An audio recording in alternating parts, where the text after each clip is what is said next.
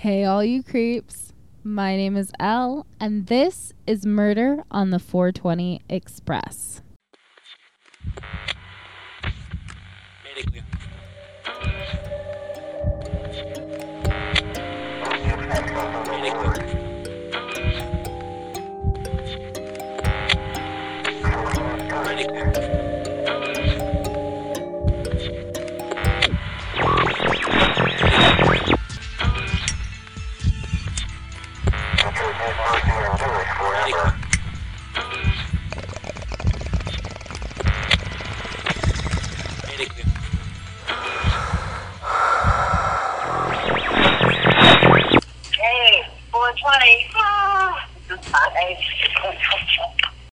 All right, so this is part 2 of Satanic Panic. So let's do a quick recap of last episode. One, we were talking about how the decrease in participation and membership in the not necessarily Christian churches, but just in organized religion, just in religious sectors altogether, mainly in Christian society. But like the participation in the membership of the church was rapidly decreasing after World War II. I shouldn't say the participation and the membership of churches was decreasing after World War II. Now, it wasn't a big decrease. No. It wasn't a big decrease at all. However, it was big enough to be noticed. So what does that mean exactly? So what that means is they want participation. They want memberships, but they also want to stay relevant. They want to stay relevant. So what ends up happening? There's this religious propaganda that ends up being fed to literally everyone and the mother, right? To everyone and the mother about staying on a righteous path. And the only way to do that is through participation and membership with the church. So therefore, that whole spiel of fucking propaganda ends up being thrown at us through movies, through trying to connect rock and roll with the devil, and all kinds of other shit. So if you want more context, make sure you go back and listen to that first part.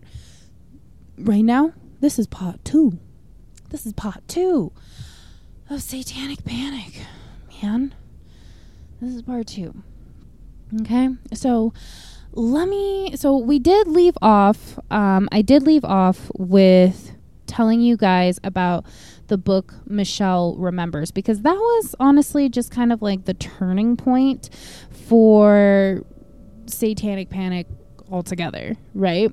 So it was pretty much Michelle Remembers is a discredited book written by a Canadian psychiatrist who later ended up marrying his patient, and that patient is who he wrote a book on. Supposedly, she went through satanic ritual abuse while she was growing up, but allegedly, but it was all disproven. None of it ever happened. There were no mention of her 2 sisters. It was just done by her mother, and her father went on to an interview and said that none of it, like, he's like, I could prove it. There's none of this actually happened. But the book itself was just, like I said, it was a turning point. It was, oh my God, this could happen to anyone, anywhere, at any time. The Satanic Church wasn't, the Church of Satan wasn't founded until like 1966, I think. These satanic ritual abuses that happened to Michelle happened back in 1955. So it wasn't really a thing for the Church of Satan because it didn't fucking exist. Or did it? The world will never know. But I digress. So let's move on to our first case. We're going to talk about the missing person case of James Dallas Egbert III, which later turned into a suicide. a suicide. So Dallas was a child protege, right? He was attending the University of Michigan at the age of 16 years old. He was very interested in computer science and science fiction and fantasy. And he was even a player of, you guessed it, Dungeons and Dragons, which is that famous role-playing game that is somehow attached to the devil worship.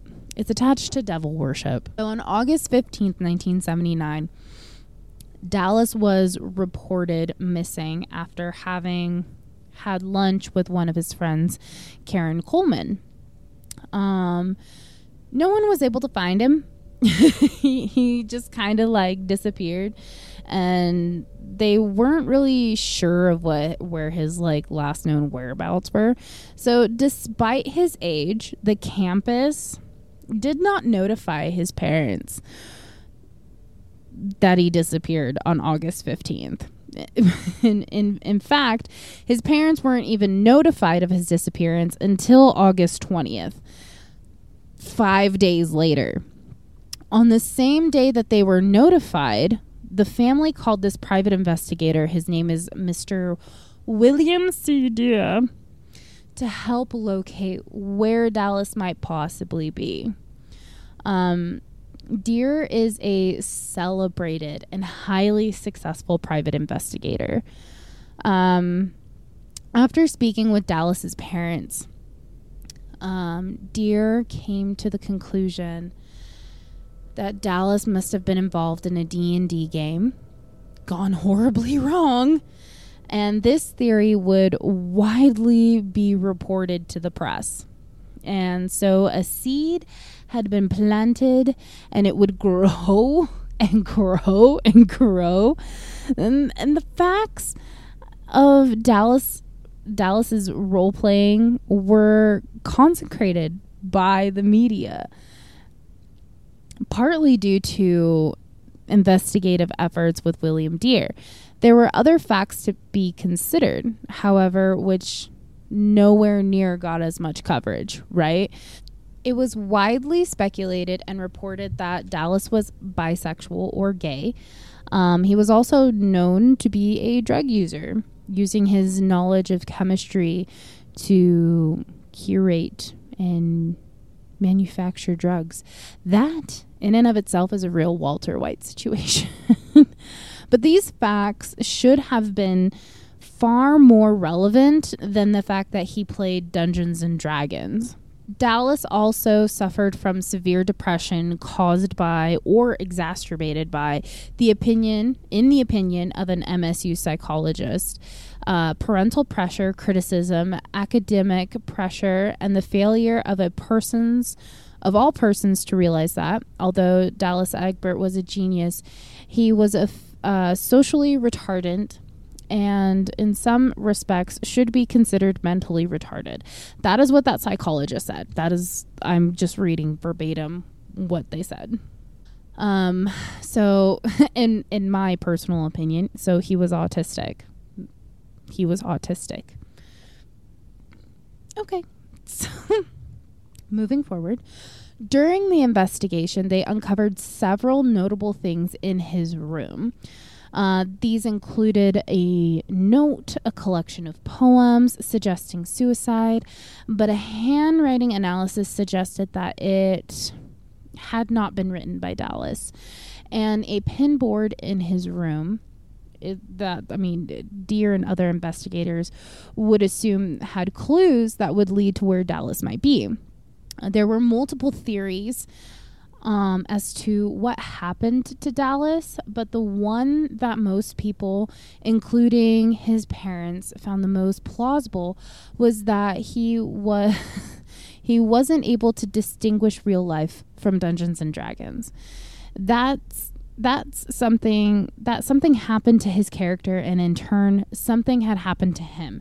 It's unclear exactly what happened to Dallas, but according to Mr. Deere's book, The Dungeon Master: The Disappearance of James Dallas Egbert III, Here is what we know, or here is more specifically what Mr. Deer knows.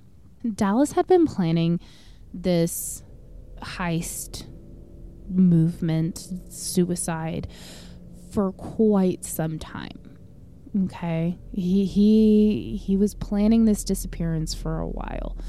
His reasons would change as time passed, on from like suicide to just running away. Another belief is that his mother was putting too much pressure on him to succeed, and he felt like he had no control over his life. Finally, on August 14th, 1974, he decided to stop thinking about it, and he actually did something. So he wrote what he described as a contingency suicide note, disguising his own handwriting with his left hand. He disguised his own handwriting with his left hand. And then he created the pattern of pins on his notice board.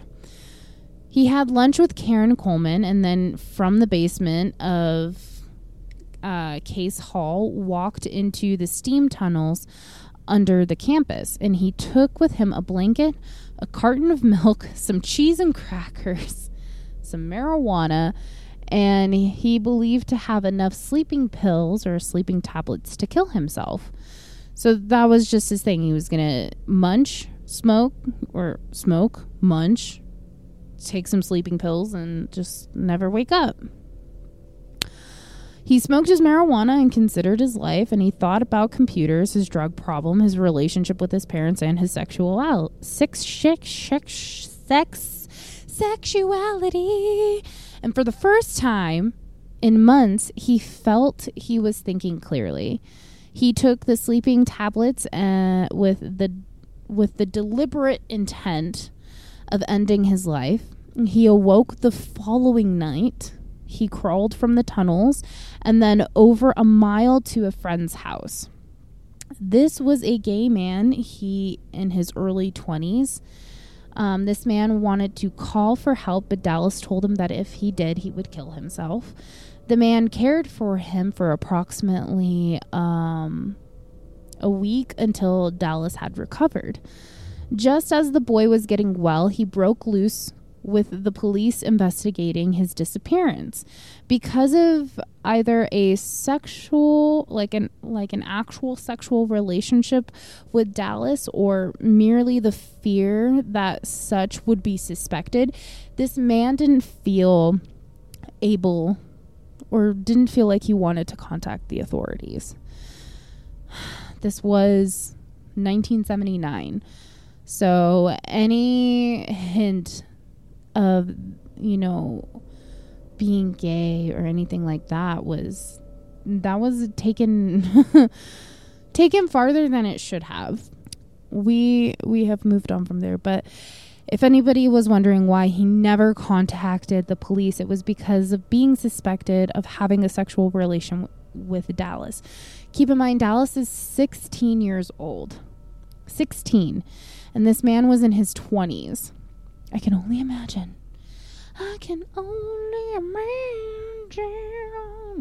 So this man asked his friends to help keep Dallas hidden. Eventually, when the danger of being discovered in Lansing became too great, they sent Dallas down to New Orleans. These men then contacted Mr. Deer anonymously, and they wished him to leave Lansing in order to increase their chances of avoiding detection.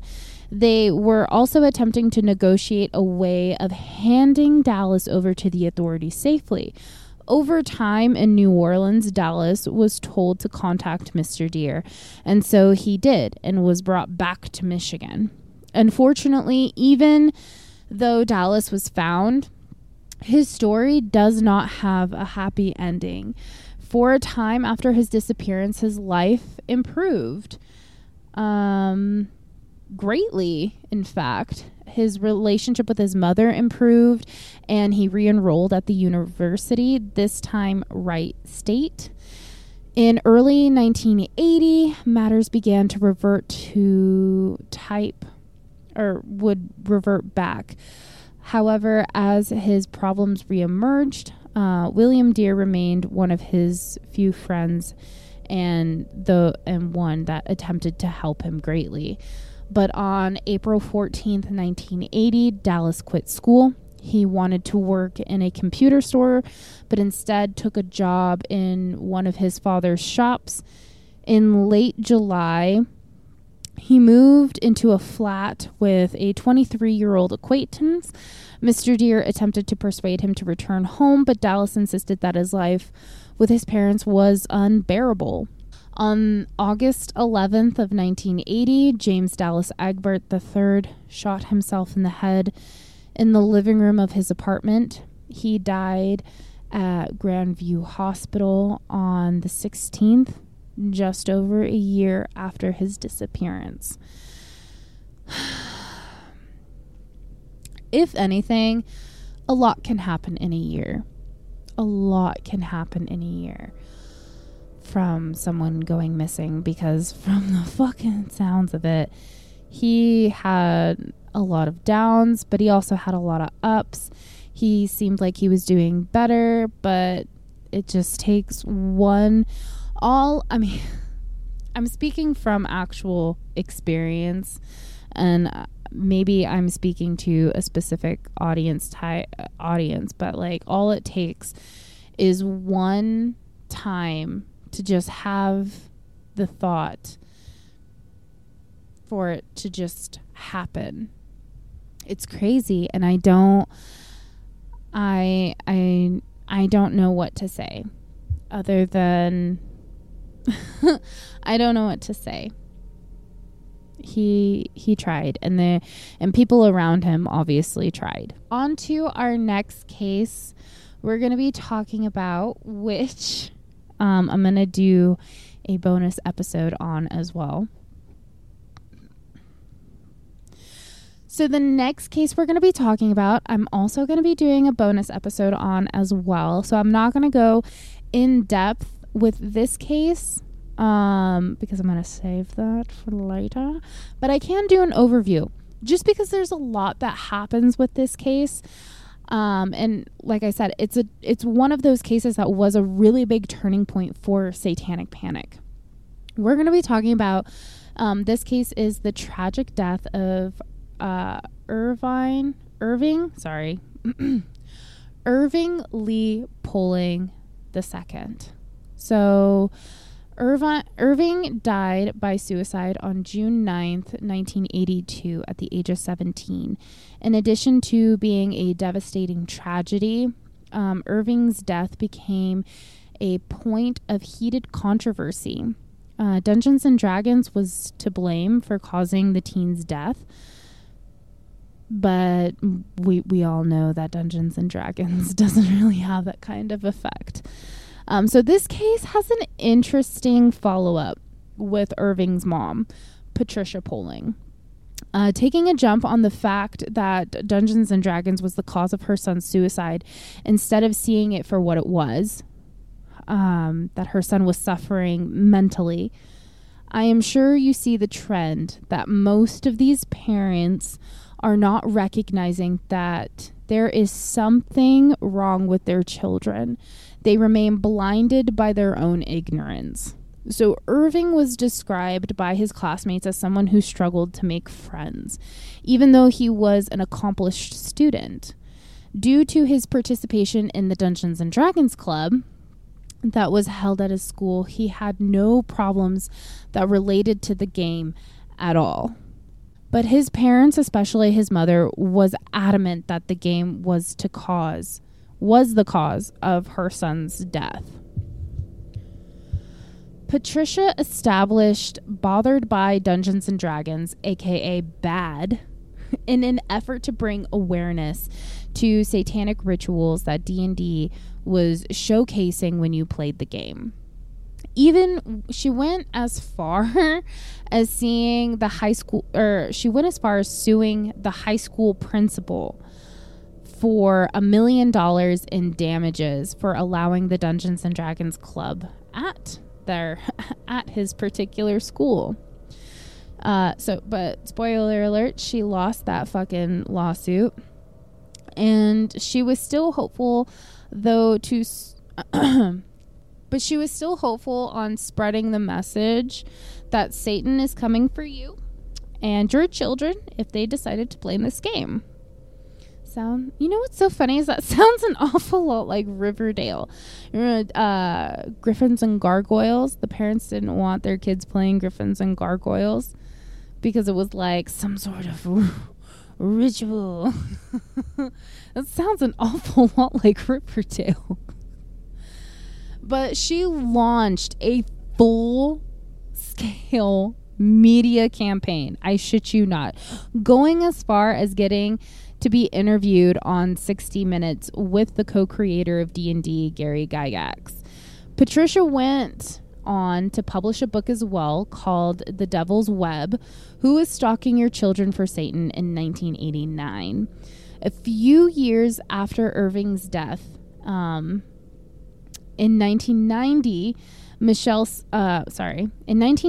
Michael Stackable published the polling report. Do you want me to tell you what the polling... Yeah, you want to know what the polling report is. So the polling report is a documented numerous errors in Patricia Polling's book, The Devil's Web. And it was pretty much disproving her credibility at this point.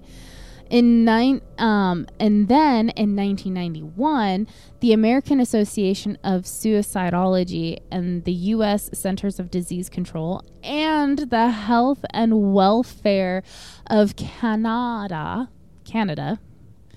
all concluded that there was no causal link between fantasy gaming and suicide. I'm sorry. That was three major entities in and of themselves did studies and found that fantasy role-playing games and suicide have no links to one another. But despite Patricia's best efforts, bad ceased to exist after she died in 1997 due to lung cancer. This case is wild because when did he pass? He passed in 1982. This is what, like I told you guys, I wasn't really going to go deep into this case in particular. I was just going to brushly go over it because I'm going to do a bonus episode on it. And the reason why is because Patricia was dead set on the fact that Dungeons and Dragons was literally the cause of her son's suicide. And the best part, I'm going to leave you with this, kind of like a little spoiler. The best part about this entire thing is she was not Christian. She might have converted later on in life, but she was a proud Jewish woman. Isn't that fucking crazy? This is why I said it's not just Christianity. It's not just Christian, like, extremist. Like, there are other religions out there that are demonizing Satanism, or they're using, I shouldn't say demonizing, that's the wrong word to use, but they're using Satanism as a way to fuel fear in order to get you to come to them. It's so weird. It's weird. But on to our next story. And with this one I will for sure start off with a content warning, a trigger warning. This one does go into satanic ritual abuse, and also just child abuse in general. Like, these next two cases, the next three cases, because that's what we have left. The next three cases are actually just one of the, they're going to be really difficult for me to get through. Anything that has to do with children in particular is just, it's really hard for me because they don't know any better. And we take their innocence away from them. We take being a kid away from kids. Why? I don't fucking know. But we do it. So our next story is from our neighbor from the north, Canada. When I said it was widespread, I really mean it was widespread. Canada is one of the countries. There's other countries as well, too. I'm pretty sure there were some European countries.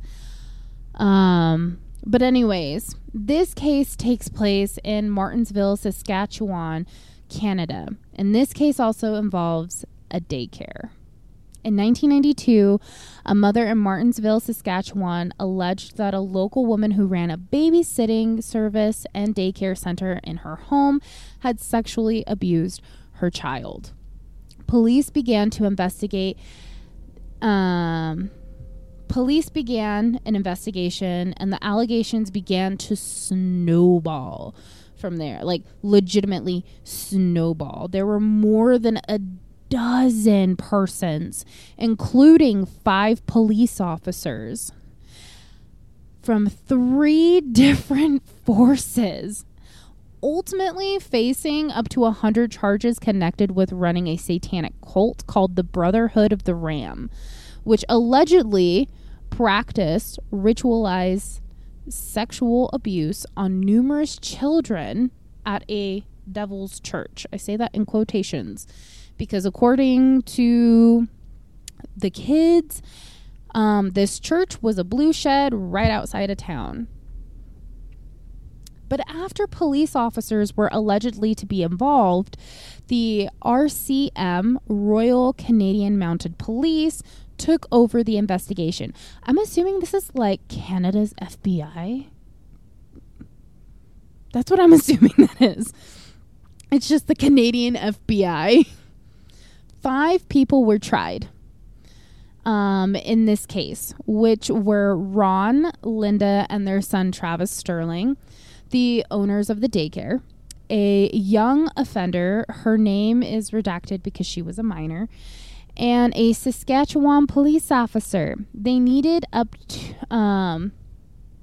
there were up to 3 trials, and each trial was hanging on the children's testimony because there was no physical proof. Police did go to the place that they called the Devil's Church, which was a blue shed just outside of town, like I said, but found no evidence of anything. They didn't find any evidence that this was a devil's church whatsoever. So the first trial was the young offender, and she was convicted of 7 to 10 sexual related charges. She was the only one who had direct evidence against her, and she served 2 years in prison. The second trial was the police officer, John Popwich, who only visited Martensville once and was accused of sexually assaulting 2 boys. The RCMP found no evidence, and the children failed to identify him. So there was no conviction. The third trial was consisted of Ron, Linda, and their son Travis. And there was up to 15 children who claimed sexual assault. Prosecution dropped 15 of the charges, citing lack of evidence from the RCMP. Linda and Ron were cleared. So they were like, yo, you didn't do this, guys. Like, there's no fucking evidence. We can't prove shit. But Travis was convicted of 8 charges. 6 of those were sexual assault. The son of the daycare owner who was tried and found guilty of molestation, but not of sexual abuse on the scale that had been alleged.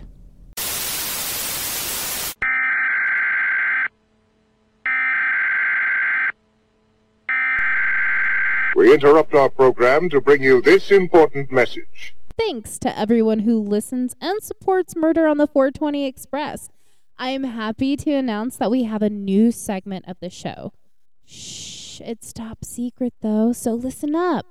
Join the secret society of the Crypt Creepers and gain exclusive access to our subscriber-only content. Be the first to hear thrilling insights and bonus episodes. Sign up now and unlock the mysteries of the crypt. Now, back to our program. The interviews of the children were found to be mismanaged from the RCMP. The questions were leading, and the children were praised for giving incriminating answers. In 2003, the defendants sued for wrongful prosecution, and Ron and Linda Sterling received $924,000 in 2004. John Popovich, one of the 5 police officers that was falsely accused, he also sued, and he received a settlement of $1.3 million for malicious prosecution. Fucking insane. But it's when I say that these trials are riding heavily on children testimony, they're riding heavy on the children's testimony. So much so that when you're asking a child about an event that happened, like a traumatic event that happened, it is, or an event that obviously didn't happen to them at all. When you're asking leading questions, they're going to follow. They're going to follow. In this next case that we're going to be talking about, the same thing fucking happened. The people interviewing the children were asking misleading questions, not misleading questions. They were asking leading questions. They were giving praise. They were even shaming some of the children who refused to admit anything happened because they're like, it didn't happen to me. They would bully the children into getting pretty much coercing these children into giving these testimonies that obviously didn't fucking happen. So our next story takes place in the year of 1983. Notice how I'm doing this in chronological order. I'm smarter, not harder, okay? It's smarter, not harder.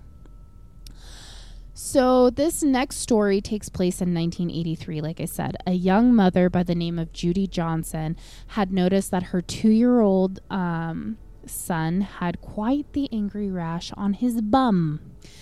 When she asked her child about it, he indicated that Mr. Ray from his preschool had, quote, poked him with something pink, end quote.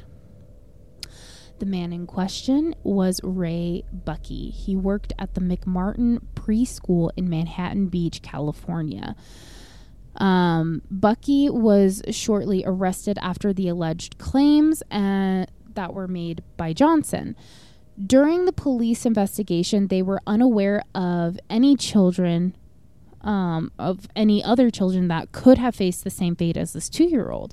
So So they do what they do best. They fuck shit up. Okay? They fuck shit up. They inevitably mailed out letters to 200 parents that had their children attend McMartin Preschool, asking parents to question their children.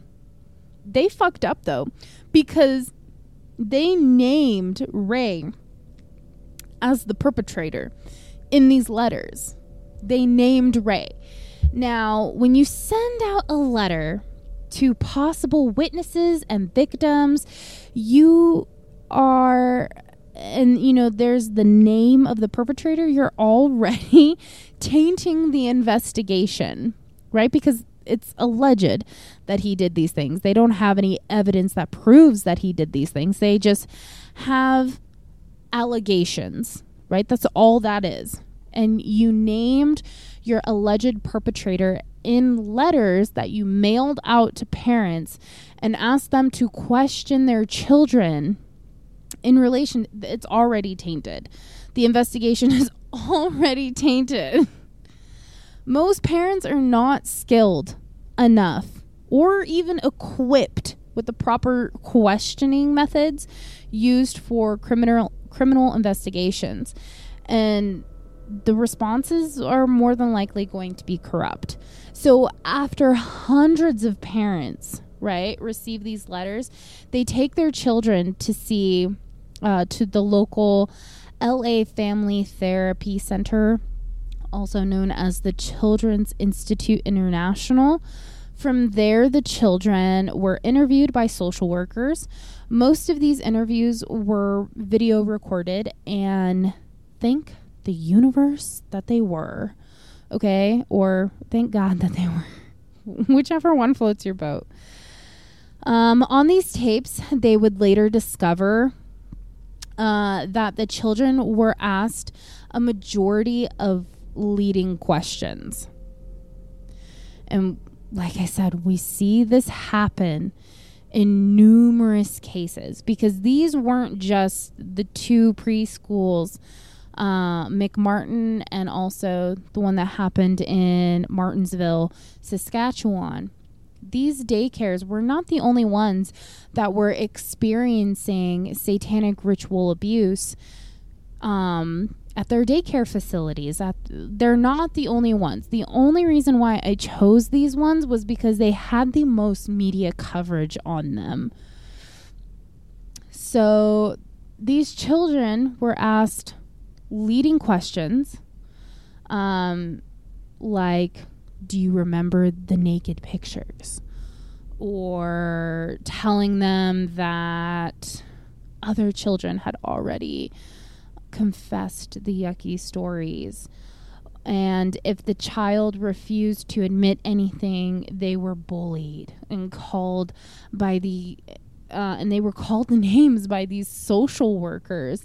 Like I said earlier, like these kids were literally being like abused, essentially. Like they were being harassed by these investigators. The children would recall playing naked movie star, or the underground tunnels under the preschool where they would see animal sacrifices. They would see murders happen in front of them, even going as far as them saying that they witnessed someone sacrificing a baby. Like these are horrific alleged encounters. All this was to scare the children into submission. The CII would start to believe that this was a pornography ring. Through the children's testimonies grew the impending doom of satanic ritual abuse and Satanism across the country. Out of 400 students, 360 children admitted to being abused.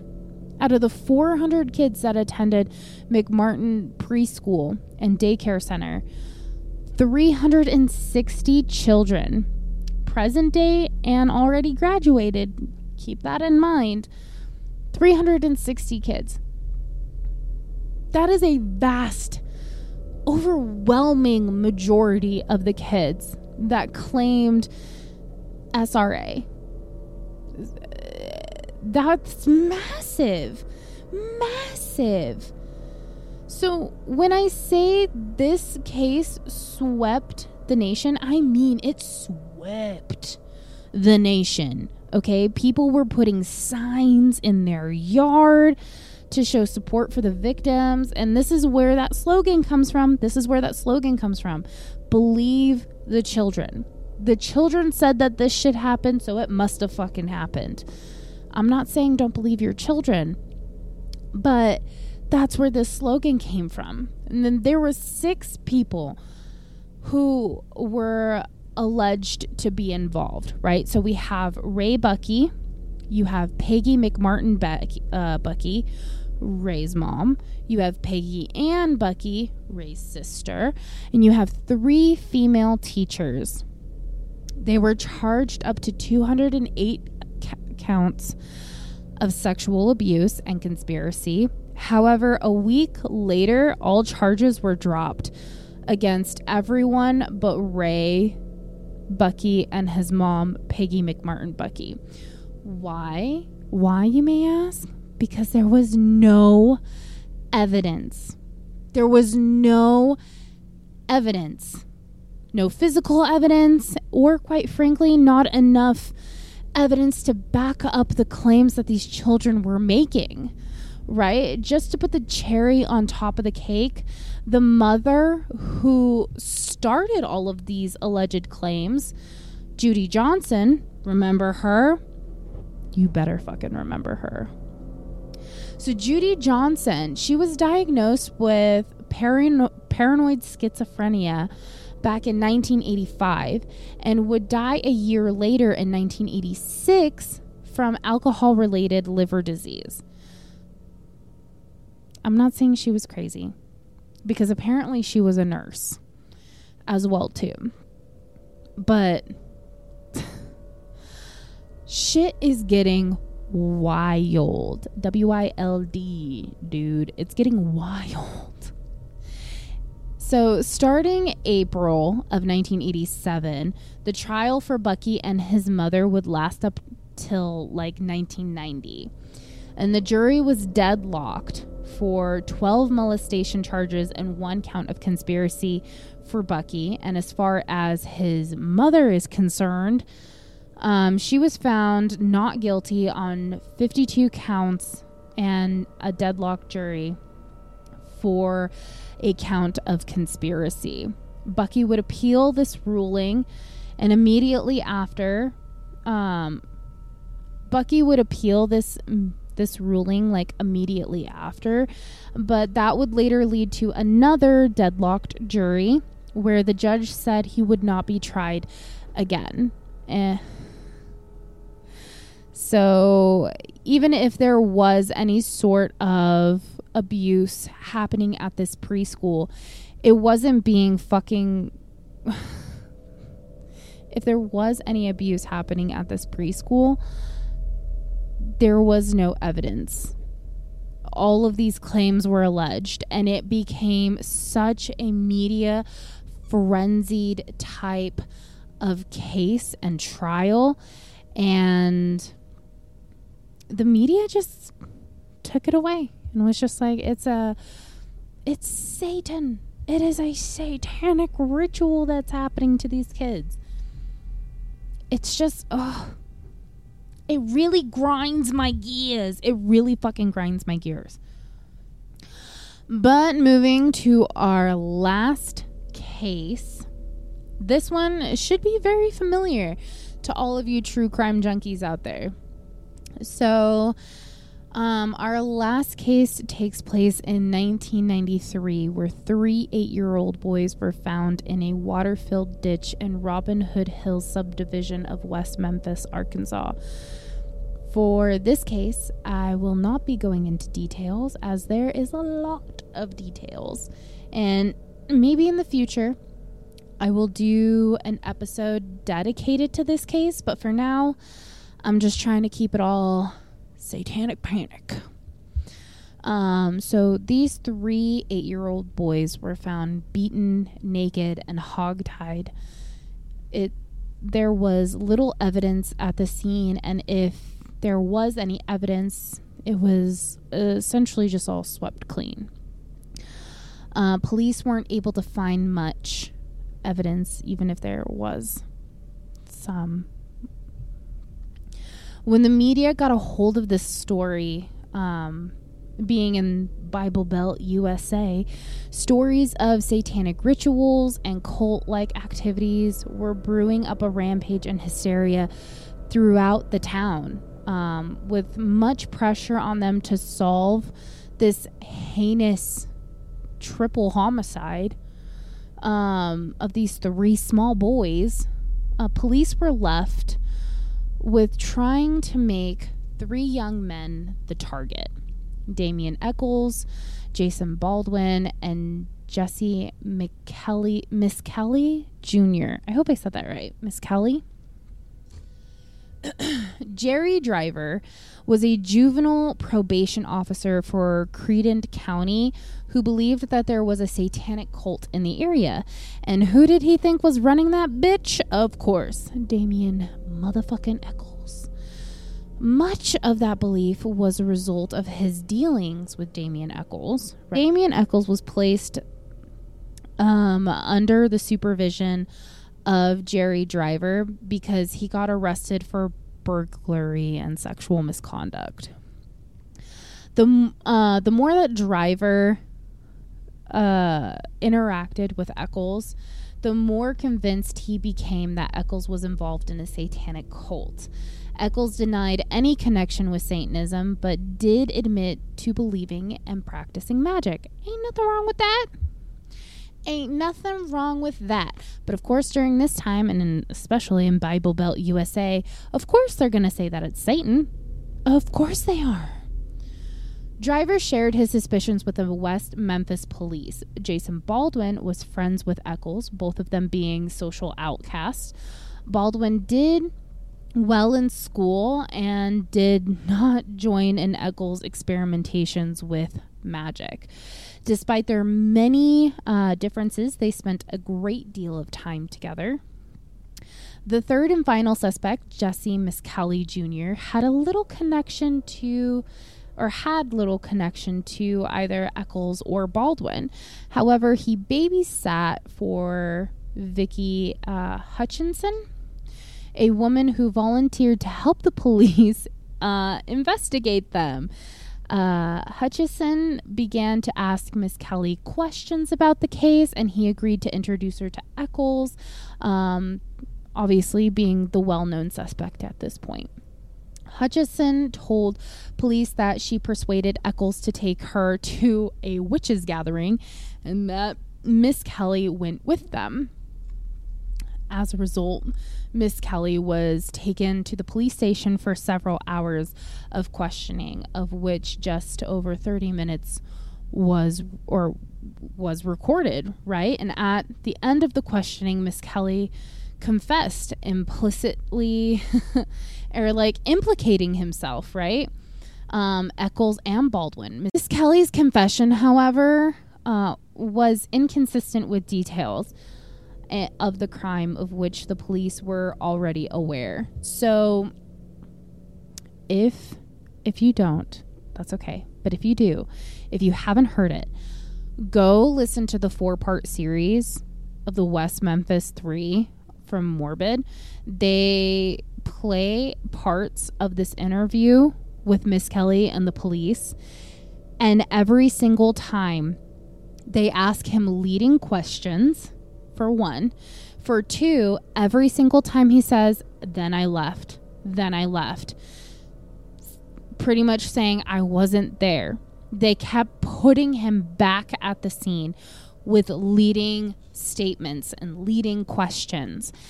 And just so that it's known, even in this episode itself, Miss Kelly was not the brightest. In fact, I'm pretty sure he scored a really low IQ. And so it's my belief that the police really took that to their advantage in getting Miss Kelly to pretty much confess. So while confessing, Miss Kelly at times contradicted his own story. In spite of the potential problems with Miss Kelly's confession, the police arrested him, Echols and Baldwin, on June 3rd, 1993. Soon after Miss Kelly made this confession, he recanted his statement, saying that police behavior was erratic and just wanted to cooperate without realizing the implications of his statement. From there, Miss Kelly's trial would be separated from Baldwin and Echols in hopes that he would testify against them, right? Miss Kelly and Baldwin would get life in prison, but Echols would get the death penalty. Now, before we go any fucking further. There were 2 suspects at the time, but any leads were not followed or taken seriously from the police. Chris Morgan and Brian Holland are those suspects. They left town and hit the road for Oceanside, California right after the murders happened. They left town and hit the road, man. They were just like fucking deuce. But they were arrested in Oceanside and given polygraph tests and they were asked questions about the murders. And guess what? The lie detector test determined that was a lie. Any questions that were led or leading towards the murder, they were found dishonest. So what happened? The Oceanside police, they called up West Memphis police and they were like, hey, we got these people. They're fucking suspicious. They are suspicious. West Memphis police didn't really do anything. They're like, oh, that sounds cool. That's great. But Oceanside decided to send over samples of urine and blood to the West Memphis Police Department. And what did they do? What did these motherfuckers? They did nothing.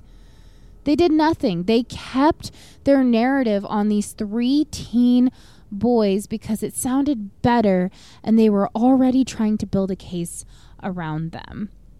In fact, most of the evidence brought to trial was circumstantial.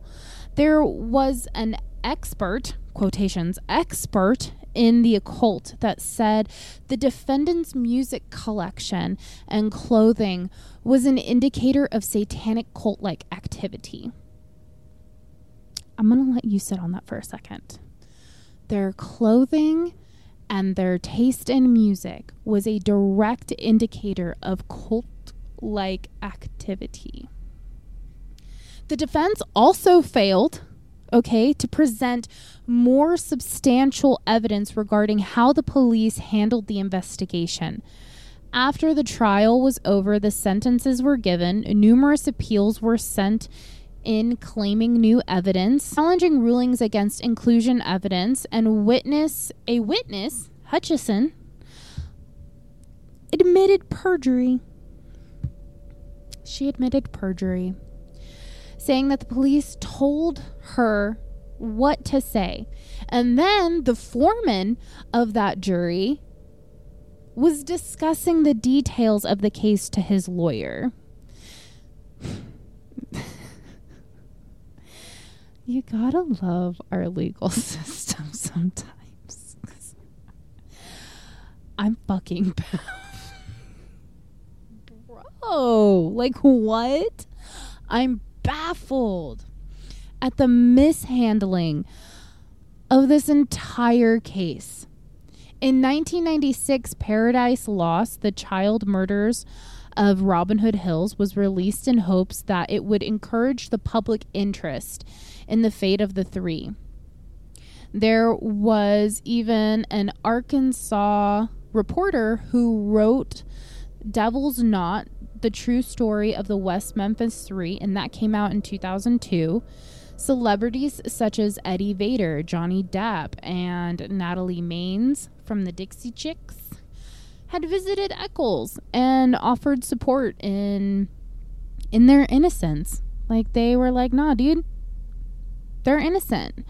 In 2010, the Arkansas Supreme Court ordered a hearing to analyze new evidence to potentially exonerate the 3. It came to a head when the Alford plea was offered, which means that all 3 had to plead guilty, stating on the record their innocence, right? But only pleading guilty for their best interest. In 2011, Judge Laser approved the Alford plea, 18 years behind bars, and the 3 were released. The case still remains unsolved to this day. However, I am hearing that I think Eccles is the one that is adamant on trying to find who actually did this to the boys. if I read that correctly in one of the articles I was reading. But do you see what mass hysteria gets us? Like, even in the last episode when I was talking to you guys about the fucking UFOs, like, there's so much shit going on right now in our country that I don't see how mass hysteria wouldn't fucking hit at some point or another, right? We've got UFOs being shot down. We have toxic, hazardous waste that's being transported on trains that are getting supposedly derailed. We have the potential of like World War III. There's a lot of shit fucking happening right now. And it's no wonder how mass hysteria hasn't already hit us. Or maybe it has, and it's just a lot calmer now. It's not just a slap in the fucking face. But either way, with these cases, they are truly horrific. And if there is any slight chance of truth to any of these cases, obviously not including Egbert or Pulling, they were suicides. But like with the daycares and with the West Memphis 3, like if there's any slight truth to any sort of satanic ritual abuse, the media most certainly took it and fucking ran with it. Gave them an inch, they took a motherfucking mile in that direction. But that wraps up our episodes for Satanic Panic. If you liked this episode, please hit that like button. Don't forget to share. And of course, hit that subscribe button, hit that follow button so that you can get more episodes and cases like this. So thank you for tuning in to Murder on the 420 Express. I hope you enjoyed this episode and found it informative and entertaining. If you have any feedback, suggestions for future topics, or want to leave us a review, please don't hesitate to reach out and email us at murder420podcast@gmail.com. Be sure to follow us on TikTok and Instagram at Murder on the 420 Official, and stay up to date with new episodes and other updates as well. I'm your host, Elle, leaving you with a higher train of thought.